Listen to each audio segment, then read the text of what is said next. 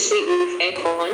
I usually don't highly encourage that. Especially Singapore, the aircon is overrated and overused. Yes, I've experienced winter. So the kind of cold that is experienced from nature and from aircon is really very different. It feels kind of stinging to the body. By right, your body should be able to regulate the loss of temperature or gaining of temperature when there's changes on the external side. So I don't really encourage to sleep with aircon. You don't need to